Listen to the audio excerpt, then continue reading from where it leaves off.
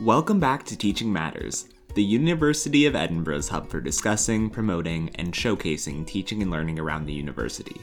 We are a website, blog, podcast, and possibly most importantly, a small group of people passionate about providing platforms for conversations surrounding teaching and learning. This episode is the fourth in our Wikimedia series, which celebrates Wikimedia's 21st birthday, titled Wikipedia, Where Are the Women? Here, we have four women who are introduced in the conversation, offering a variety of perspectives on why women are underrepresented on Wikipedia and what can be done about it. They discuss the vicious cycle of the media favoring male scientists, how underrepresentation is not just confined to women on Wikipedia, and what can be done to improve on the issue. They also discuss how has the education sector improved in regards to representation of women in STEM, and what areas need further improvement. And what are each participant's calls to action? One point that sticks out to me in this conversation, possibly because I'm a man, is one that Sarah makes towards the end about the role men can play in this issue by educating themselves and passing opportunities to women. I hope this episode can serve as an educational moment in that regard and help facilitate the change we're all hoping to see. Without further ado, here's their conversation. Welcome to another Wikimedia-focused podcast at the University of Edinburgh. My name is Lucy Crompton-Reid and I'm the Chief Executive of Wikimedia UK, which is the national charity that supports and promotes Wikipedia and the other projects. And I'm delighted to be joined by Professor Linda Bold, Professor of Public Health at the university, Sarah Lappin, who is the Women in STEM Society at the university, and Anya Kavanagh, who is a former reproductive biology student at the university and current medicine student at the University of St Andrews in Dundee. So the title of this podcast is Where Are the Women? And I think the answer is probably they're in this room and on this podcast. But more seriously, I'd love to start with Linda and ask, where are the women? Well, the women are working in medicine and across STEM subjects in universities, in labs, and in lots of different organizations, but they're perhaps not as visible in the media and online, including in Wikipedia, as they should be. I don't have all the figures in front of me, but we know women remain underrepresented on Wikipedia. And we also know that media outlets in the UK and across the world often find it difficult to hear from women scientists and others, and often have several times more men that they know they can contact for comment or who are doing research. And that means that media companies like, for example, the BBC with their 50-50 programme have set up objectives to try and encourage more women to be active. The women are there. There's just multiple reasons why they're not featured to the extent they could be. Thank you. In terms of women on Wikipedia, at the moment, around 18.9% of biographies on the English Wikipedia are about women, which is obviously massively disproportionate. And it feels that what you've described, the media go to the male scientists, they know them, they're familiar with them. Actually, that creates a bit of a vicious cycle, because then it's the male scientists who are being written about more, and therefore they have articles that are in the media, and that can be used to demonstrate their notability on Wikipedia. So, really feels that these things, although they are separate issues, are very much connected. I'd like to bring in, we have two women who are students and former students at the university, both working in STEM subjects, studying STEM subjects. I'd love to hear your perspectives, perhaps starting with Anya.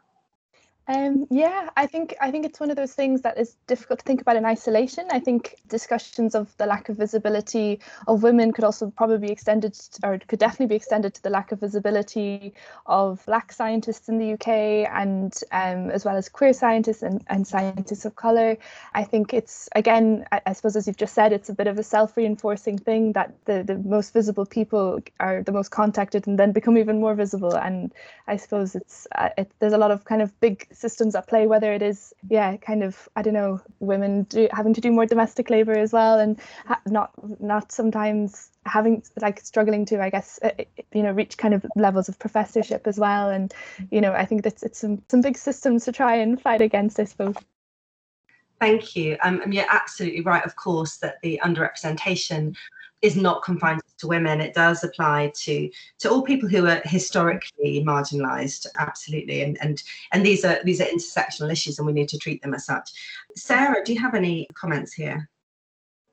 Yeah, I agree with Anya there on those points, and I think the visibility, also the sort of first problem there at a lower level, is there's just not the same representation of women, not in media, just in the subjects in general.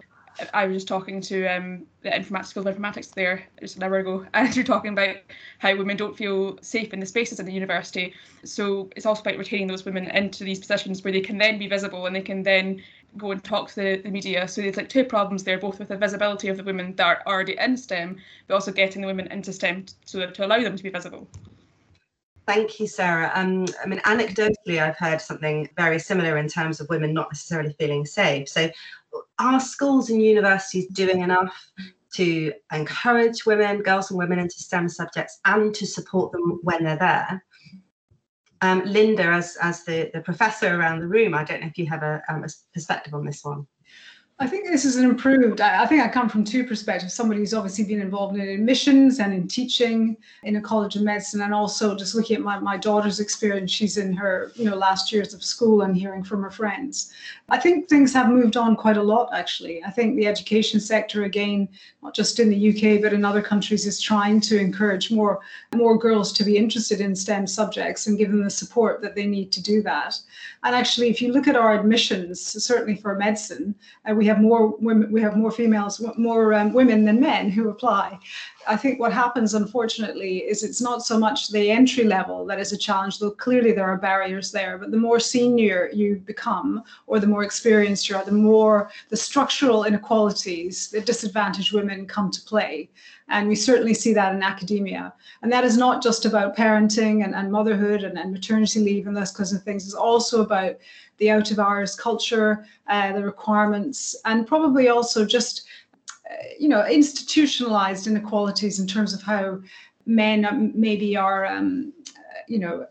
used to behaving and used to competing in different spheres. So I see the big challenge as trying to promote equality across women's studying time and their practicing time, and that we need to start early. I think we're doing a good job there. We could do more, but I think we need a bigger focus on, as women progress, making sure we can retain them and promote them. Thank you very much, Linda. I mean, I suppose there's one part of me that finds what you just said quite depressing, because it speaks to the fact that there are so many structural inequalities at play, and the systemic bias that we see on Wikimedia. I often say, really just reflects the fact that we live in a patriarchal society. It reflects the fact that we live in a society where there is a massive amount of inequity. It's great to hear what schools and universities, particularly at an admissions level, are doing. I mean, I'm old enough in the tooth to remember some of the implicit bias that was brought to teaching science subjects when I was at school, and it's great to hear that your own daughter's experience is different. Given the scale of the challenge, what one thing, we can't fix everything all at once. What one thing would you encourage people listening to this podcast to think about doing differently? I think the advice to girls and women would be just to build the confidence in yourself and the self-assurance, and also to look for mentors. And it doesn't matter if those mentors are people you identify when you're at school, people you identify at university, or in your professional life. And they don't have to be other women. They can be men, they can be people from different backgrounds, but a mentor that will promote and support you is absolutely key. And I think that can help deal with some of the structural issues. So that's advice for individuals. Advice for universities and organizations, including the media, is to have an active equalities framework, to stick to it. Athena Swan is hugely important for universities, but for media, they need to do that as well. And we really be actively looking for women and also offering training. And we have seen that recently, a number of media outlets having women-only training sessions. And that means they find more women who are experts, and they can remove some of those barriers, including confidence, actually, to engage with whatever form of media it is. Thank you so much. That's brilliant advice at an individual level, but also a call to action, really. And picking up on your comment about confidence, that is one of the reasons that we know that there are fewer women editors on Wikipedia, because they have less confidence in their own knowledge and information and abilities. And that is something that we need to change, but we have to do that at every level. Sarah, what would be your call to action? What would you like people to do differently? Oh, there's so many things, it's hard to pick one. I'd say, I think one of the really important things is for the responsibility here not to be on women. Women are trying to get into these STEM subjects anyway, and they're trying to do all the work, but we need more support from men, and from like structural support as well from the universities and things like that.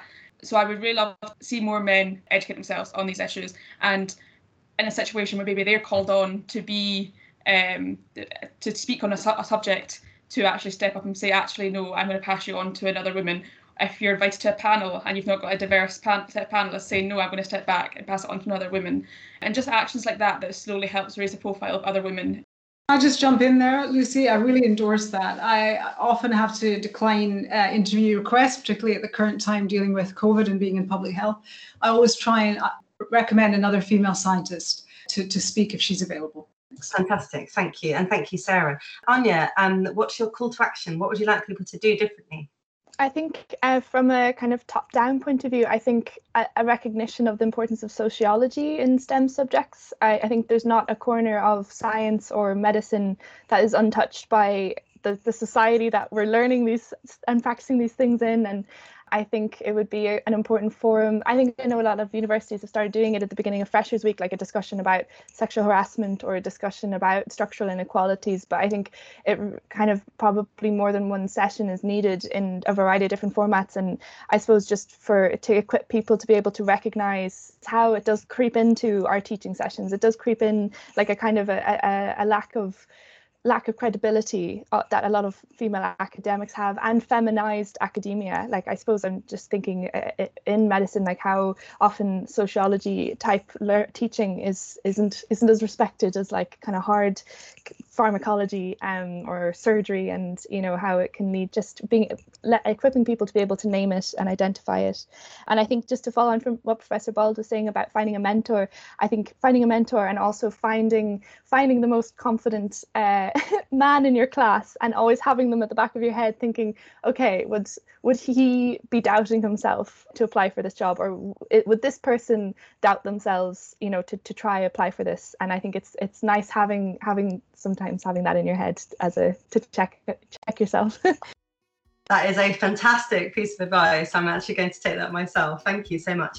I think we're probably out of time. I'd like to thank very much Linda Bald, Anya Kavanagh and Sarah Lappin, and thank you for listening. Thank you for listening to the 4th episode of our Wikimedia series. Our 5th episode, Wikimedia and History, will be released next Wednesday. Teaching Matters is brought to you by the University of Edinburgh's Institute for Academic Development.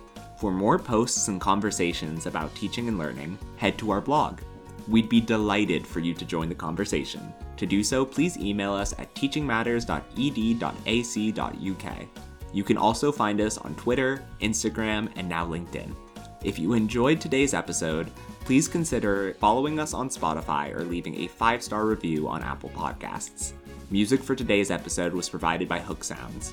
In the meantime, stay curious.